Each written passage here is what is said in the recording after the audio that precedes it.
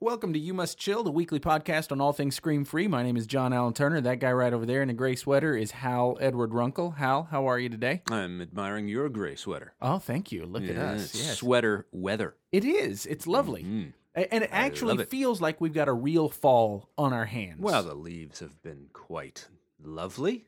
But sometimes Chill in the air. here in Atlanta, while the leaves might change, it'll still be 65 degrees, 70 degrees outside. You know, it's hard to get into kind of the holiday spirit, as it were, when it's 70 degrees outside.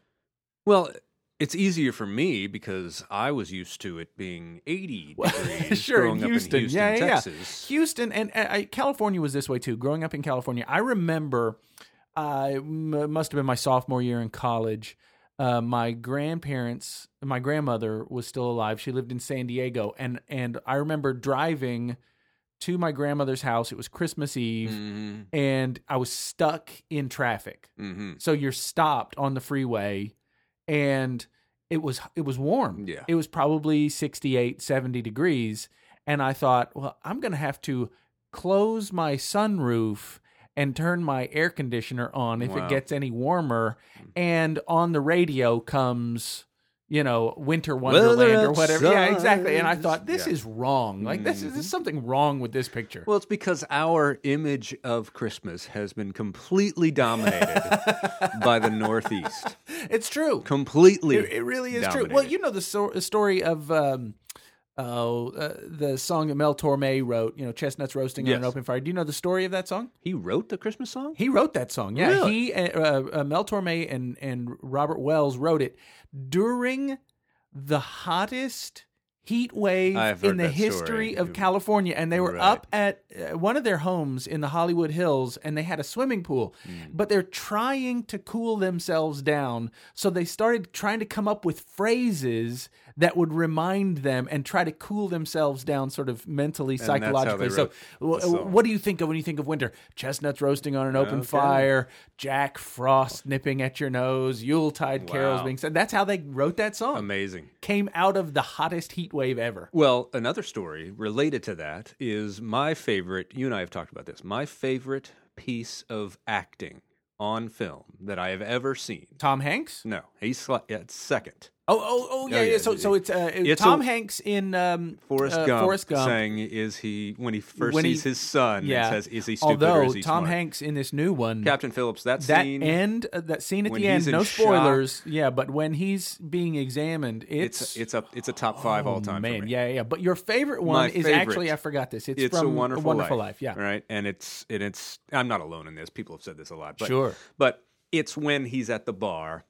He's left the family. Yeah. He's going to jail. He thinks he's broke, and he's at the bar, and he prays, yeah. and he says, "Dear God in heaven, I'm not a praying man, but if there's any way, right?" And he is sweating and trembling. He really was an underrated actor. I just- And of course, that movie, and it is strange to me that during Christmas time is maybe the one time of the year we'll allow ourselves to watch a movie that we've watched 100 times. Oh, I don't just allow myself. You almost force it. No, Yeah, it's a it ritual. really is. There are about 8. It's almost like Greek theater. Greek theater happened during festival times, and they would repeat the same stories over and over again. But that was part of the festival. That was part of the journey that you took yourself on, was exposing yourself to it. And I think Christmas Carol is one of those, Sure. and certainly It's a Wonderful Life. Even though we all know how it ends. Now there's a new one. Oh my goodness! Elf. There are rumors. No. Oh, I thought I'm you were saying, talking about the no, sequel. there's Have a you heard new- about that? Don't get me started. Oh my word! There's not a sequel. It's not going to happen. We're not going to do that. All kinds of Hollywood is officially out of ideas if they do that. A sequel to It's a Wonderful Life. Oh my goodness! So, anyways, that scene. Elf is a the other new one. classic, Yeah, okay, of course. all Wait, that scene. Oh, that's what we where, were talking about, Yes, where he is trembling Mm-hmm. and sweating. Dear God in heaven, I'm not a praying man. Well, it was like 95 degrees in that room in the middle of the summer. So that's why he's It's- sweating. I saw an interview with him. He is literally sweating because he's Yeah. bundled up, right? Sure. Because it's supposed to be cold outside. And so then he had to do that whole running scene at the end, Merry Christmas, my Bedford goodness, Falls. yeah. Well, he is sweating in that fake snow. because it's fake snow and it's like insulation. Oh my yeah, so it's really, really hot. But I saw that was the first time they used that particular kind of fake snow, and it revolutionized cinema from then on. Wow. They didn't have to wait till winter now because of that. You know, that movie did not do well when it first came out. No. Yeah, it was widely panned, but it's got legs, that's for sure. Here we sit, 60 years later. Is it 60 years since that movie came out? It was 46. Goodness gracious. Yeah. So, it is the holiday season, and we're getting bundled up in sweaters, and we actually lit a fire for the first time the other night in the house. Now, you have a real fireplace? We have a real fireplace, yes. You're a man. Yes. No. I try to be. I just flip a switch. Do you? I did post this on Facebook the other day that while I'm trying to light this fire, that sometimes when I'm trying to get the logs in the fireplace to burn, I think to myself, how in the world do forest fires get started? Because these things will not, it's like trying to light a brick. Right. I don't know how that's even, how does it happen accidentally? I can't even do it on purpose. It's usually lightning. Well, so that's what I need, lightning in a bottle. You need, wow. Wow. That's it, folks. Thanks for tuning in. Yeah. It's all downhill. Now, in addition to it being holiday season, it's an interesting, it's an interesting time. This week, it's we're deep into November now, and it's the 50th anniversary of the assassination of John F. Kennedy. That I was watching I've watched numerous specials, and I'm sure lots of folks have because they've been all over the place. Sure, I watched Tom Brokaw was on The Daily Show last night, and he's got a new book and he's got a new special. Where Were You? And he actually goes to Dallas and he interviews a lot of those kind of business men and women who owned little stores right there along the route. Wow, I watched an interview. Fareed Zakaria did an interview with those extensive LBJ biographies. Robert. Oh shoot! What was that guy's name? Yeah. Well, anyway, it was an interview with him because he's took an excerpt from it and made it into an ebook called something called November 22nd or something like that. And the way he was talking about it, he says it is it's like Greek mythology. Yeah, that death. That assassination at the height of popularity. Yeah. Right? Now, his power was dwindling. That was interesting. There was some things that his civil rights bill was dying on the vine, but his popularity because of the glamour with his wife and Jackie. And his brother is in the White House too. I mean, it really is this sort of Camelot, idyllic all that period. Stuff. Yeah. And then he was saying, it's the closest a republic could ever get to a king dying and then having a procession because they showed all these pictures of the funeral. Oh my gosh. And that picture of JFK Jr. is unbelievable. With salute. Oh my God, just tear your heart out. But he's talking about how the flag at the very end of the processional was his personal Navy flag that he got for being a Navy hero. Yeah, so here's a veteran who a decorated veteran who served combat time, right? And then he goes on to be a very popular, and he's fairly attractive. He's young. He's energetic. He's got little kids running through the White House. And he says, we can mark time from November 21st, 1963, November 23rd. Wow. It was like a hinge. Yeah, he says one of the hinges, we will see one of the hinges in all of history. Because it happened at the most powerful... We've never been as powerful or as wealthy compared to the rest of the world as we were right then. As a nation, 35% of the nation or the global wealth was consolidated domestic product. Here. Yes, yeah, just insane. No one had ever had that, right?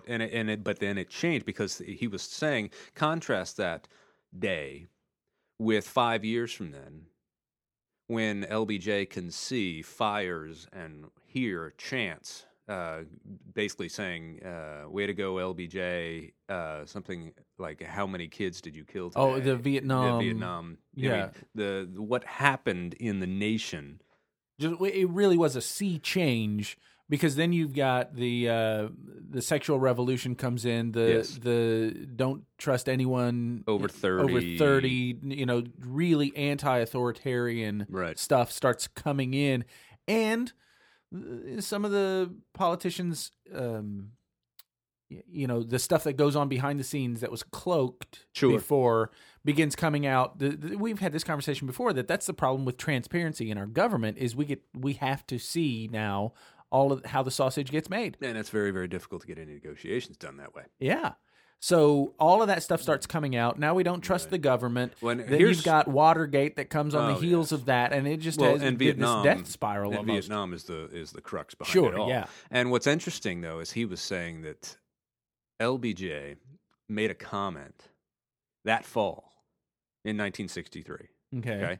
And I know this is going to foment conspiracy theories, sure. right? But he made a comment to his aides, his strongest aides. He was vice president, right? And his strongest aides that have been with him through his senator career in Texas, whatever, said, look, I've got some job opportunities. And he said, you might as well go take them because I'm finished.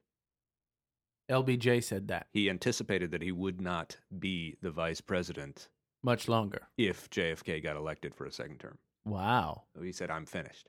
And then the unthinkable happens. Sure, and all of a sudden he becomes the next president for 5 years. Which Wow. But he said, look, I've done more research on LBJ than anybody. I've never seen anything that would ever indicate that he knew anything about it or was involved in it whatsoever. And now, obviously, we're going to get email from people who are going to Sure. beg to differ in the Zapruder film and all that kind of stuff. The idea of not knowing exactly what happened. Throwing so much doubt because the Warren Commission was bungled it in so they really many did. ways, Yeah, right? yeah. That kind of led to this Demand for this height of suspicion about our government. really, we do not trust our government fundamentally anymore.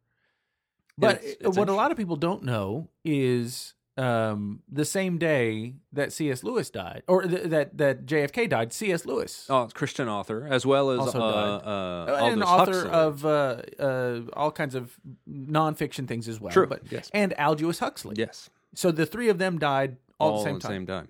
Right. And that would be, and now Peter Kraft is a Catholic writer up at Boston College, I think it is, or maybe it's Boston University. And he wrote a book, it's kind of fascinating, about what the conversation between the three of them would be like, like 15 minutes after they die. So Aldous Huxley, he wrote Brave New World. Yes. Right, which everybody probably read in high school. Sure. And C.S. Lewis's The Lion, the Witch, and the Wardrobe was all his popular of that. fiction Chronicles series. of Narnia and all that kind of stuff. But also Mere Christianity and three extremely intelligent influential men who have very different worldviews. Yes. And so just that conversation would be fascinating to listen in on. It's interesting. You know what? I don't know if you play this game or not, but celebrities tend to die in threes. Oh yeah. We always like to think that everything happens in threes. Comedy happens in threes. It does. Tragedy doesn't tend to happen in threes. It happens in one giant meteoric, right? Thud. But tragic plays happen in threes, at least Greek ones. Yeah, that's true. But not Shakespearean. He did 5. Yeah, 5 acts. But it's interesting. We like numbers. We like to put. Our brain likes to find those patterns because mine does, especially. I tend in the OCD direction, and so I love the neatness of that. Well, like one of the ones I get fascinated by is how many rock stars have died at the age of 27. Yeah, it continued with Amy Winehouse. Oh my goodness, that's true. Amy Winehouse, obviously Kurt Cobain, Janis Joplin, Jimi Hendrix, Jim Morrison, all at 27 years old. Wow. How old is Justin Bieber? That's just terrible. Was that was a terrible thing to say, wishful thinking? It was just curiosity. It was just curiosity. That's all. I think he's only still 21 or something. So yeah. You got 6 more years of that guy. Lord. You're an awful human being. I am a terrible human being. Send all your hate mail to me. Human being. JohnT@screenfree.com. Mm-hmm. But this idea of death, the specter of death. Well, and that's the thing about the JFK thing. It wasn't just death. It was like boom, out of nowhere. And there was on film. Yeah. And in front of the nation, in front of the world. She's got brain and Matter. blood on her dress. Yeah. I mean, it's unthinkable. It's just. I mean, you think about how many things came together there to make that such a seminal event. The fact that for the first, it hadn't the technology to broadcast something like that live. Right. Hadn't been around for very long. Right. the fact that most people had television sets in their house at that time. Well, that was one of the things that that hadn't been around for very long at all, and that was one of the things this guy pointed out. The historian was pointing out how for the next 4 days, the average American household was on watching television for 8 hours. Wow. And it's not like they had 24 channels to choose from. I mean, it really was sort of our generation's equivalent of it is 9/11. Right. Right. We ask, where were you Sure. when the plane flew into the tower or when the towers came down? Or, before that, you and I had Challenger. Yeah, well. 1986 when the Challenger... 84. No, it was 86. Yes, it was 86. I was in junior high.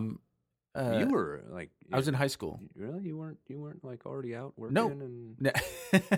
86, like, it actually was a snow day here in Atlanta. So you were at home? So I was actually at my friend Jeff Hayden's house, and we were playing ping pong and just goofing around. Do you know there's a movie coming out about that? Yeah. About Challenger? Yeah. I saw some of the... Yeah, Jeff... Daniels? Yeah. On History Channel or something like that? Yeah, something like that. Yeah, we were actually in school because we were all set to watch it because the teacher was on this. It was the first time the teacher had gone, McAuliffe. And so we were all sitting around the TV. Yay! Did you watch it? Oh, we watched it live. Gracious. Big class of us. Poor teacher. Of course, I was teaching. Wow. During 9/11. I was in high school. I was in a graduate program. I was actually in a classroom learning advanced hermeneutics, and I was arguing with my professor when somebody came by and said, there's something going on. You guys need to come down to the faculty lounge. So, I was told over the intercom, turn on your TV. Wow. I was teaching seniors and had a couple of Muslim students in the classroom, and I remember one of them we were watching him standing together, and I got to be good friends with this kid. I really liked him a lot, and he was saying, "Please don't make it be a Muslim. Please don't let it be a Muslim." Right?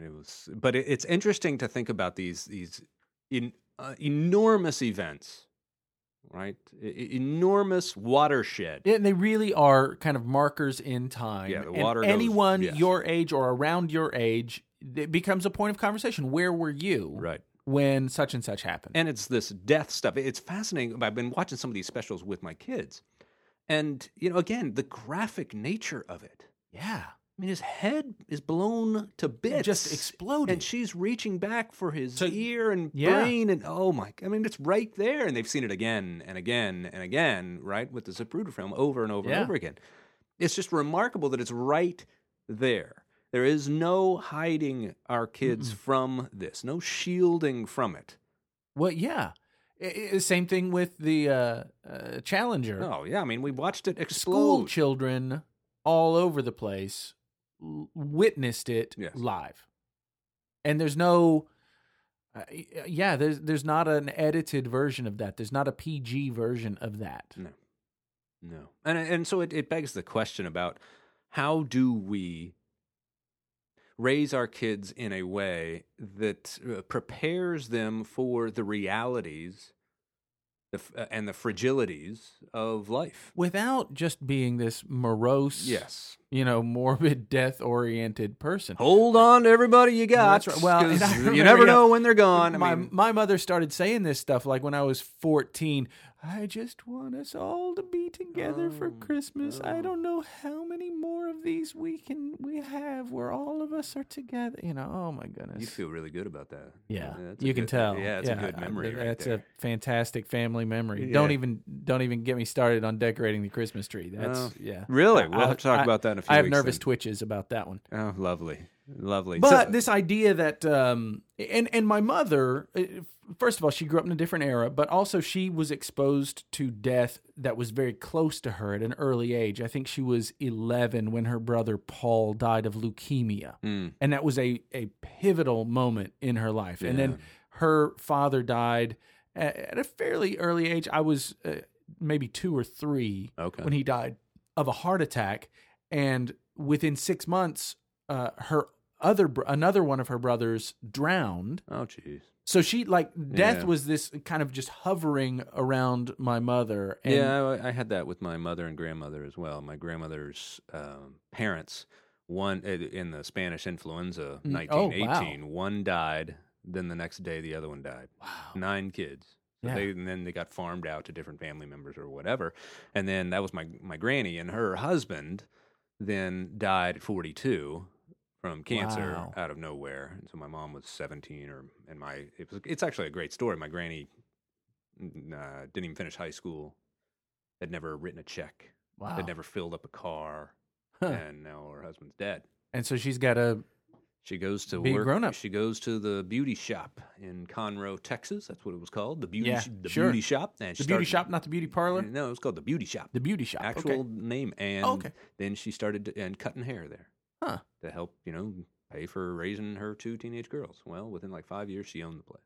Wow. And then for like the next 35 years, it was an institution in that town. Everybody Wow. knew. Yeah, so it's this entrepreneurial And Dolly spirit. Parton played her in the movie. She did. she is scheduled. I've written the script.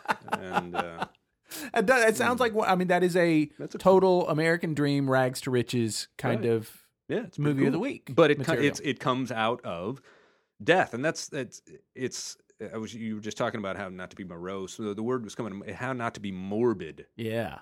about morbidity.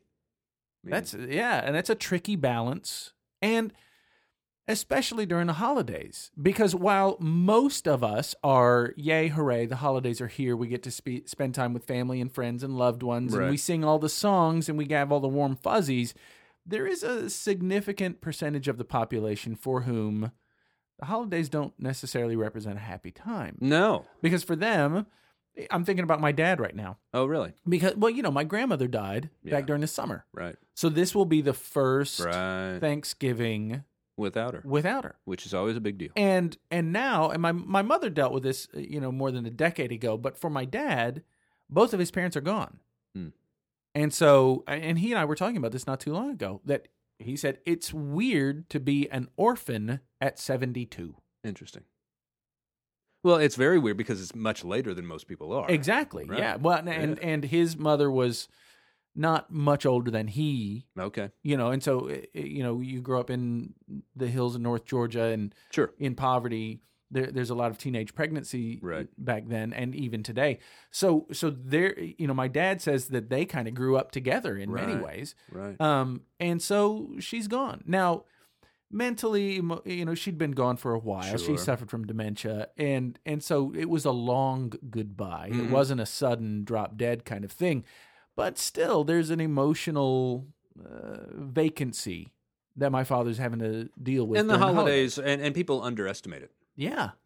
I mean, this holiday will be a new experience for a number of people, and it will be because there's been a death Or a divorce. which is Or the first time the kids are gone, at their in-laws. exactly, Or exactly. for whatever reason, the Thanksgiving Day table is a little emptier, or the Thanksgiving Day turkey is a little smaller Yeah. than usual. and it's difficult for folks, and some folks already have bad associations with the holidays. The Yeah. thing about it is, it's just it's a pressure packed situation. Mm-hmm. The pressure packed to we want so much, even though we've heard and seen, don't make it the Norman Rockwell whatever in your mind, But it's but still we what you want. We still want it.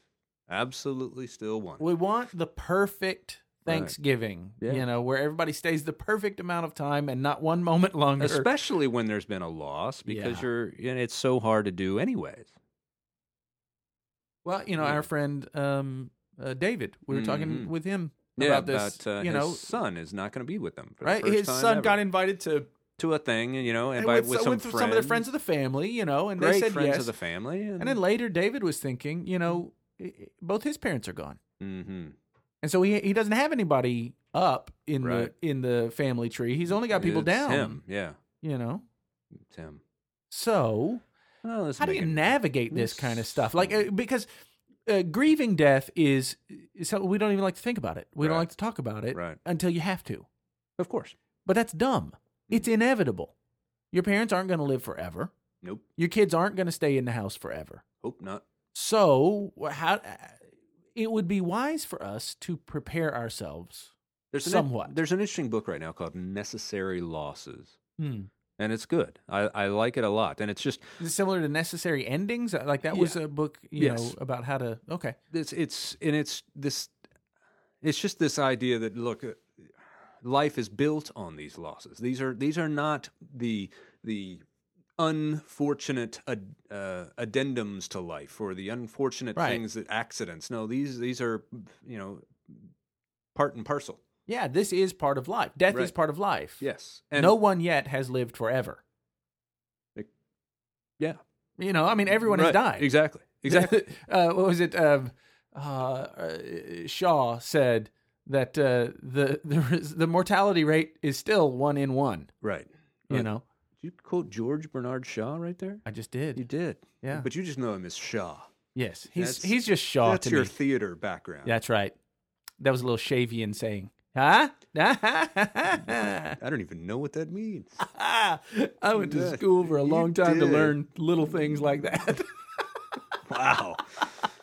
Then now now I can't even think about what we were talking about. We're talking about how by your these erudition. That's my word. My witty repartee. We were talking about how death shouldn't come as a surprise to anybody. But we still like to pretend that it's not there. Yeah.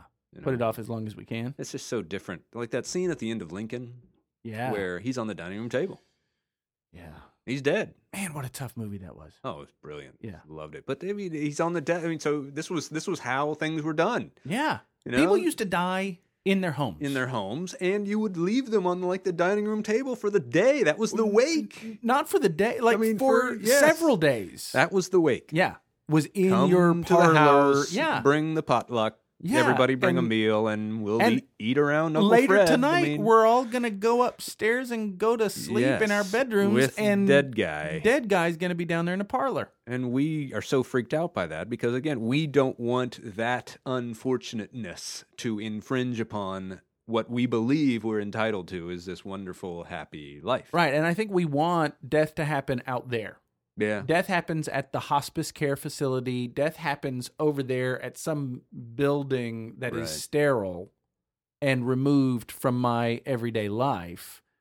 But people, you know, up to 30, 40 years ago knew death happens at home. Right. Birth happens at home. It's interesting, that sterile word. I was thinking about an article that I just saw about how hand sterilizer is actually bad for you. Yeah. That not unless you eat it. Because then it just cleanses you right out. No, it's fantastic. Please don't eat hand sanitizer. I have to tell everybody, I was joking. That was a joke. Please don't eat hand sanitizer.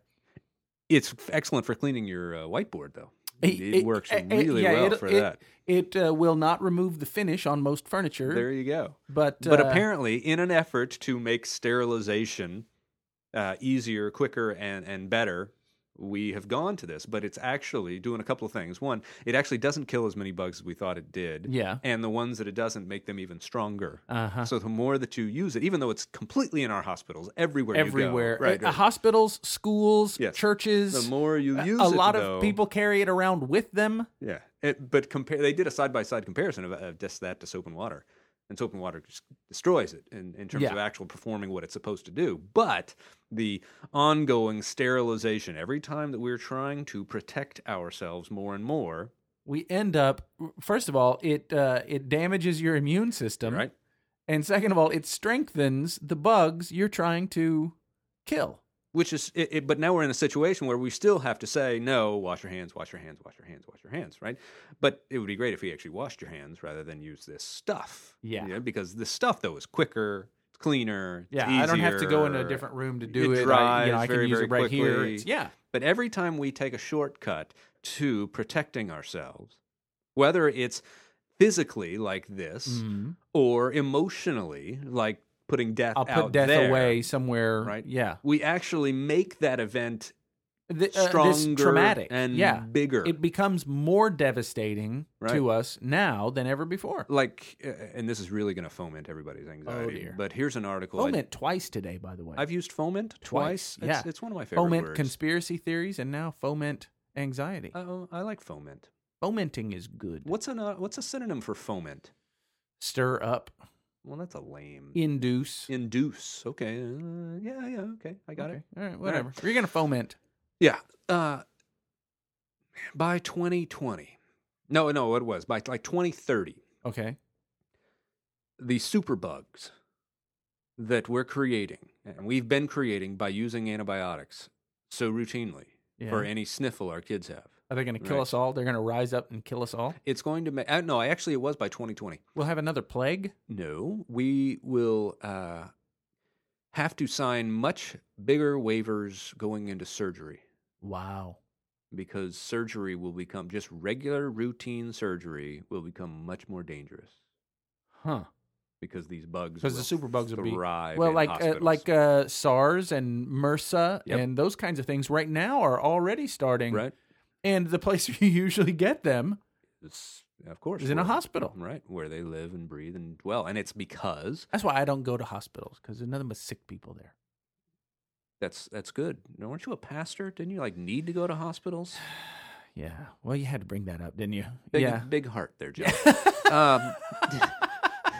But in the 70s, we loved the quick shortcut that antibiotics provide. That's right. Or anything and everything. No, you don't need to actually go... Not in the 70s. I don't... No, it was. Did it start in the 70s? Well, it started earlier than that. See, because I was a pastor and because my dad was a pastor, we never had insurance. So we just never went to the doctor. Which is why you never get sick. Exactly. And I literally... you and I were talking about this just the other day, that I literally have not been to the doctor for being sick in... maybe a decade. I think Dan Powell was the last doctor I saw because I was sick, and that must have been right when Eliza was born, and she's 12. So it had to be 11 years ago. I can't. I've had physicals and stuff like that, but not because I'm sick. I can't even remember the name of my doctor right now. And you're naming a guy from 12 years ago? I can't remember the name of the guy who operated on my back and filled me with titanium. And you're remembering the general whatever family guy? That's fascinating. So here's the interesting thing that happened with that is obviously we're creating these superbugs. Yes. But another thing is, my wife's had cancer. Yes, right twice. Now she's had it twice. Well, the first time she got cancer was lymphoma. And that's a bad you thing. don't want it. It was a big tumor, a huge tumor, like the size of a cantaloupe inside her chest, which was crazy.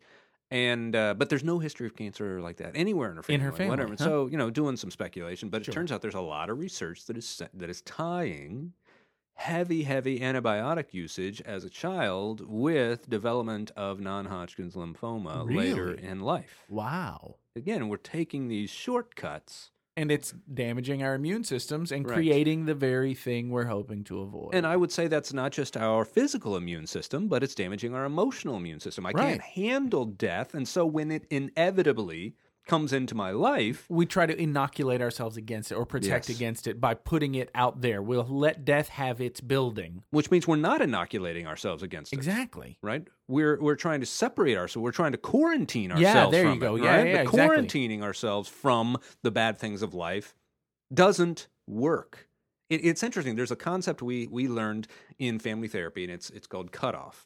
Okay. And it's something families do, unfortunately, all the time, is we can't talk anymore, right? So I just have to sever off. this. And so, and everybody's got them in their family, so it'll come up this Thanksgiving. There'll be somebody who's obviously not the brother who never comes. It's because he's been cut off, right? Or he has cut himself off. Now, interestingly enough, the Hebrew word for hate is literally translates to cut the other person off. Interesting.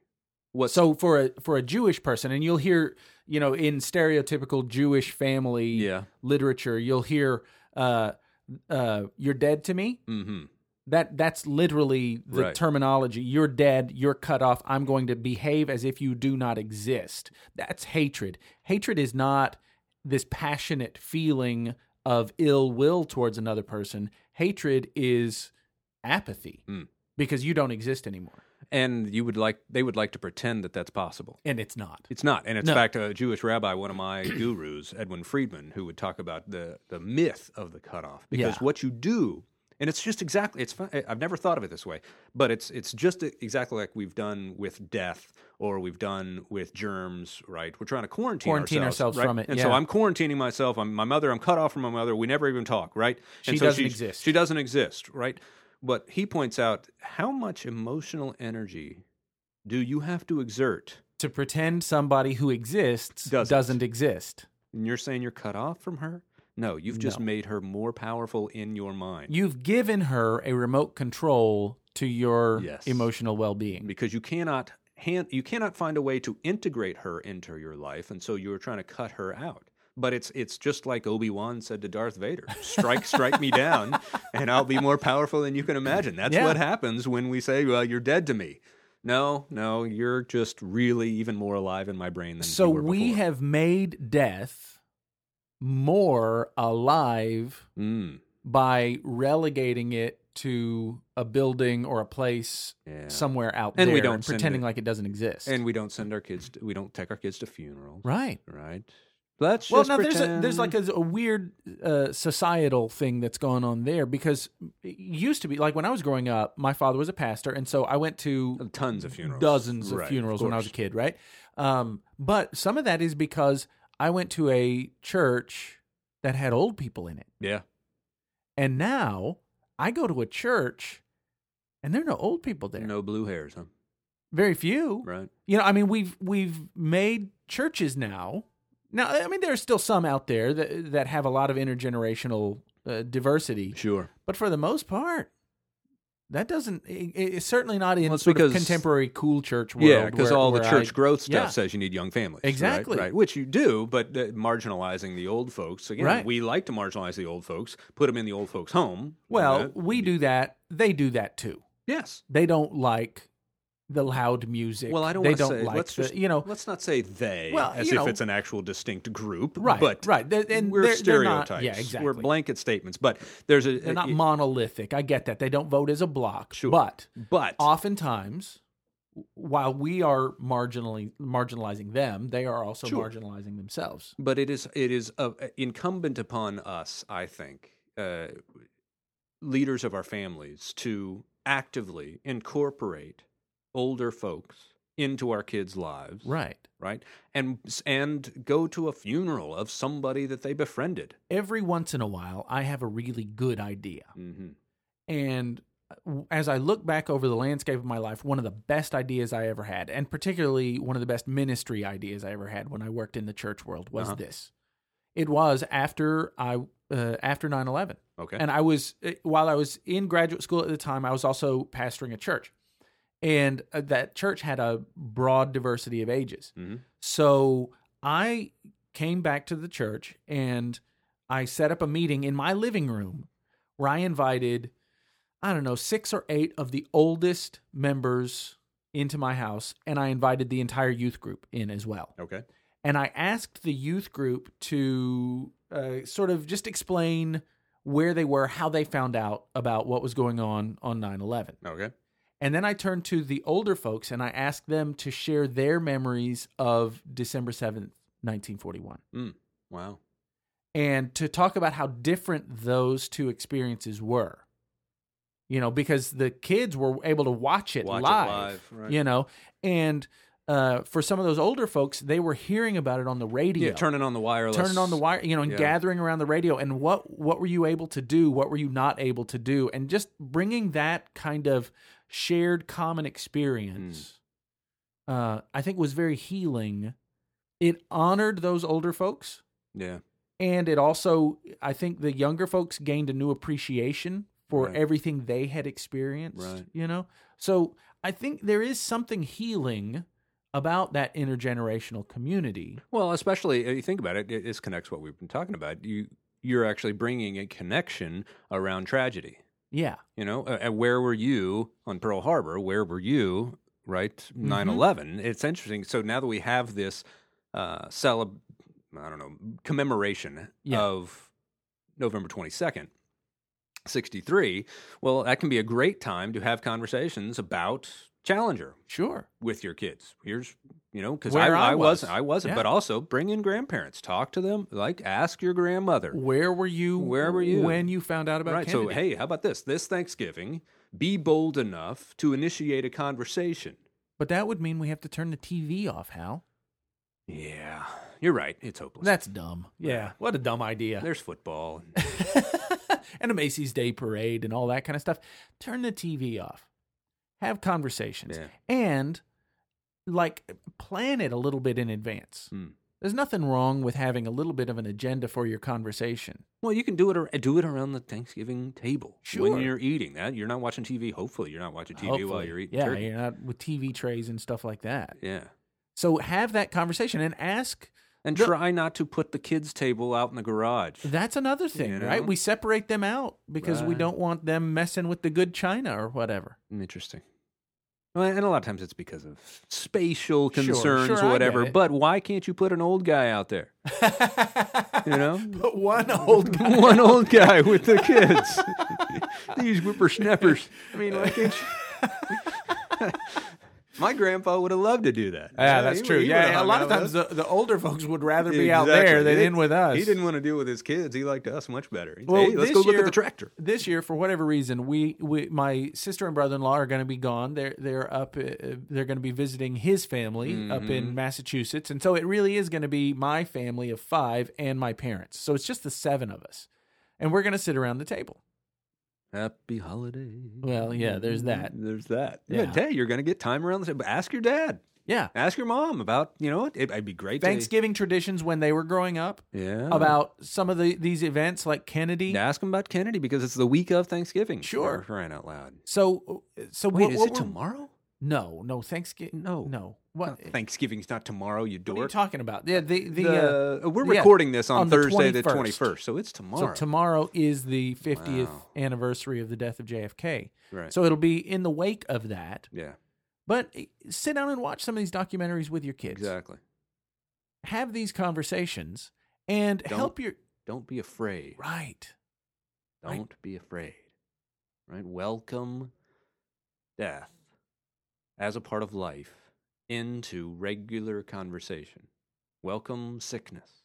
Right? Develop, instead of a fear of bad things, develop a compassion, and which could spur ideas about alleviating that. Did you hear about the 16-year-old kid that developed a 50-cent mechanism for detecting if you have pancreatic cancer? Yes. Unbelievable. That's crazy. He started the idea when he was 10 in a biology class, and now he's getting the patent. It costs 50 cents anywhere in the world. It can detect within 5 minutes if you have pancreatic cancer. Wow. Based on which proteins get rid.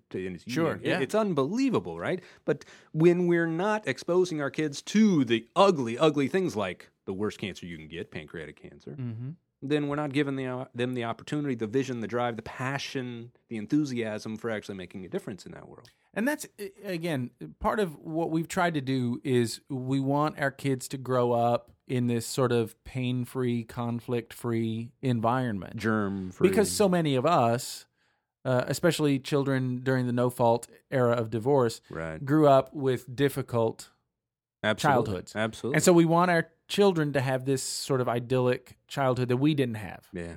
And maybe we were picked on, and so we want to make sure they're never picked on. Or maybe we were poor, and we didn't want them to have any struggles, right? But maybe we really had to struggle, so we don't want them to struggle. I hear that all the time with clients. Well, I don't want my kids to have to deal with the same kind of things that I dealt with. But you want them to have learned the same lessons, just Which is without going through the exercises. Yeah. I want them to have big muscles, but I don't want them to have to lift the weights that I had to lift to get them. Yeah.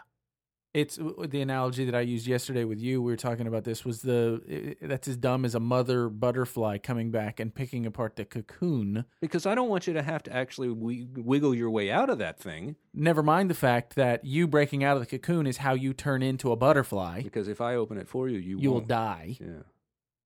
But we want our kids to have all these coping mechanisms, and we just want to wave a little magic wand over them, and they will somehow or other mysteriously be imparted to them. And then, of course, we complain about the fact that they want all the perks of being a grown-up without the responsibilities.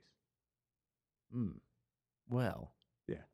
now we've transformed into two grumpy old men. Again. We have become the curmudgeonly. We are the two Waldorf and what's his name on the Muppets shows. Yes. So just some real simple, practical ideas for conversations that you can have while your kids are off school for this Thanksgiving break. Talk about blood and death and violence and gore around the Thanksgiving table. That's the takeaway. If I could say one thing, we're not going to do this, but our kids do have a tendency to believe that turkeys come from the grocery store. That's true. They don't understand turkeys were actually once living, walking around things. Oh, I thought it was a big deal when I said, all right, dude, put your hand in there. you got to get that gunk out of there. Get the guts out of there. Get at it. But that's part of it. And that's a simple, sort of a low risk it is thing. Yeah, you're right. It is low risk. Showing your kids the raw stuff. Right. Show your kids what a raw turkey looks like and remind them this turkey has given its life. Yeah. So that we can have this feast. And watch a documentary. Right. Tape one, watch a documentary, of course, it might be too late by the time they're hearing this. Then it will be, December 7th will be just around the corner. True. So find something, whether it's about World War II or it's about, something that shows valor, something that shows courage, something that shows death. Heartache. Don't shield your kids from exactly. What happened last night is a commercial came on about Philippines and the Red Cross stuff, Yeah, sure. And some Sarah McLachlan song singing in the back or something. I don't think she's singing about the... Oh, that's the dogs. Yeah, I'm talking about the Philippines natural disaster. But you know what I mean, like they play the sad music and all that. It's very moving. Yes, but it was $10 by texting this thing and, sure. Dad, can I do that? Absolutely, let's do it. Yeah. Right? Find that impulse in your kids because kids love to contribute to stuff help. like that. And one of the great things I just read the other day is this guy was talking about, you know what? There's not been one time in my life when I've ever regretted being generous. Let that just sort of wash over you. Yeah. Not one time. So, how about find an activity to be giving at least, if not serving directly. Yeah. Folks that you wouldn't want your kids hanging around with. Well, and as we go around a table, as most Americans do stereotypically, what are you thankful for this year? Sure. I'm thankful for, a new iPad, or I'm thankful for a new car, or I'm thankful for what, Sure. the fact that I make enough money or whatever. But how about we also acknowledge the fact that previous generations did what they did so that we can have what we have. For sure. To help your kids understand that we're linked together in a chain that extends all the way back to parents, grandparents, great-grandparents. And that's one of the things that events like the JFK anniversary can do is provide that connection. Yeah. Right? We're all in the same thread here. So I think these are some good conversations. They don't have to be heavy, and it doesn't have to be, now we're going to start the talk about death. It doesn't have to be 1, 2, 3, go. Yeah, and go. Yeah. But you can begin to incorporate these things in low levels so that when the inevitability happens, when death does happen, and it will eventually, right. It's not a total stranger. Yeah. You've at least started these conversations now. Yeah, this Thanksgiving we are spending most of the time with my wife's family, but... Oh, yeah, you're going all over Texas, Louisiana. Yeah, you're going to be... Alabama and Texas. But we are spending one day to go see my brother-in-law's mother, who my kids have called kind of a surrogate grandma. But they've called her grandma for years and spent holidays with her. But she's developed serious cancer, and this may be the last time. And so we're going to make a trip to go out and see her. And she's very, very frail in wheelchair. She's lost her hair from the chemo that she's doing stuff, right? Yeah. But we're making an absolute special trip to go see her. And it's going to be awkward. Yes. It's going to be uncomfortable. And that's not the worst thing in the world. And I'm going to coach them and say, go. But you know what? Now I don't have to because I've tried. And my kids will go up right to her and say, hey, Grandma, how are you doing? But encourage your kids to do that uncomfortable, awkward stuff. And don't let them hide behind your leg. Yeah. Just know this is living. Yeah. This is what I'm training you to do. And it's ugly, it's awkward, it's uncomfortable, it's life. Yeah. All right. Well, thanks for listening, everybody, to You Must Chill. Two guys learn how to calm down so we can grow up and get closer to the people who matter most. We'll talk to you more next week. And have a very happy Thanksgiving.